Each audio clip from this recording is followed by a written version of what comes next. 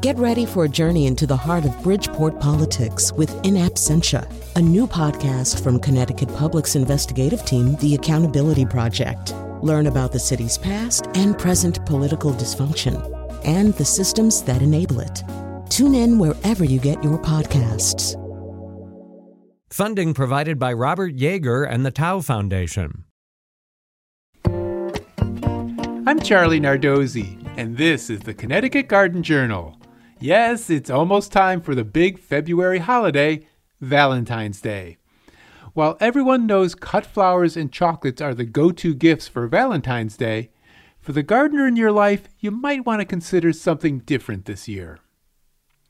I fell in love with the Sweetheart Hoya a number of years ago. There are green versions that are common, but I love the variegated version that's a plant and not just a cutting. This Hoya has large leaves shaped like a heart. If you just get the cutting version, it'll stay alive, but not really grow much. If you get the plant version, it turns into a sun-loving houseplant that you'll have for years. Although they're everywhere, I think moth orchids are a great Valentine's Day flower. First of all, if you place the plant in a bright, indirect lit room or window and literally do nothing, the bloom stalk will last weeks, if not for months, before fading. For the same price as some cut roses, it's worth the extra flowering time. With a little care, you can turn this one-time gift into an all-time houseplant that blooms every year.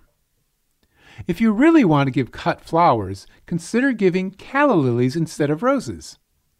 Calla lily flowers are really leaf-like curved bracts, so they last longer than other flowers when cut. They come in a wide range of colors and are stunning. Stand the stems in 2 inches of water to hydrate for a couple hours once home. Then recut the bottoms of the stems at an angle underwater for a longer vase life. Next week on the Connecticut Garden Journal, I'll be talking about sweet peas. Until then, I'll be seeing you in the garden.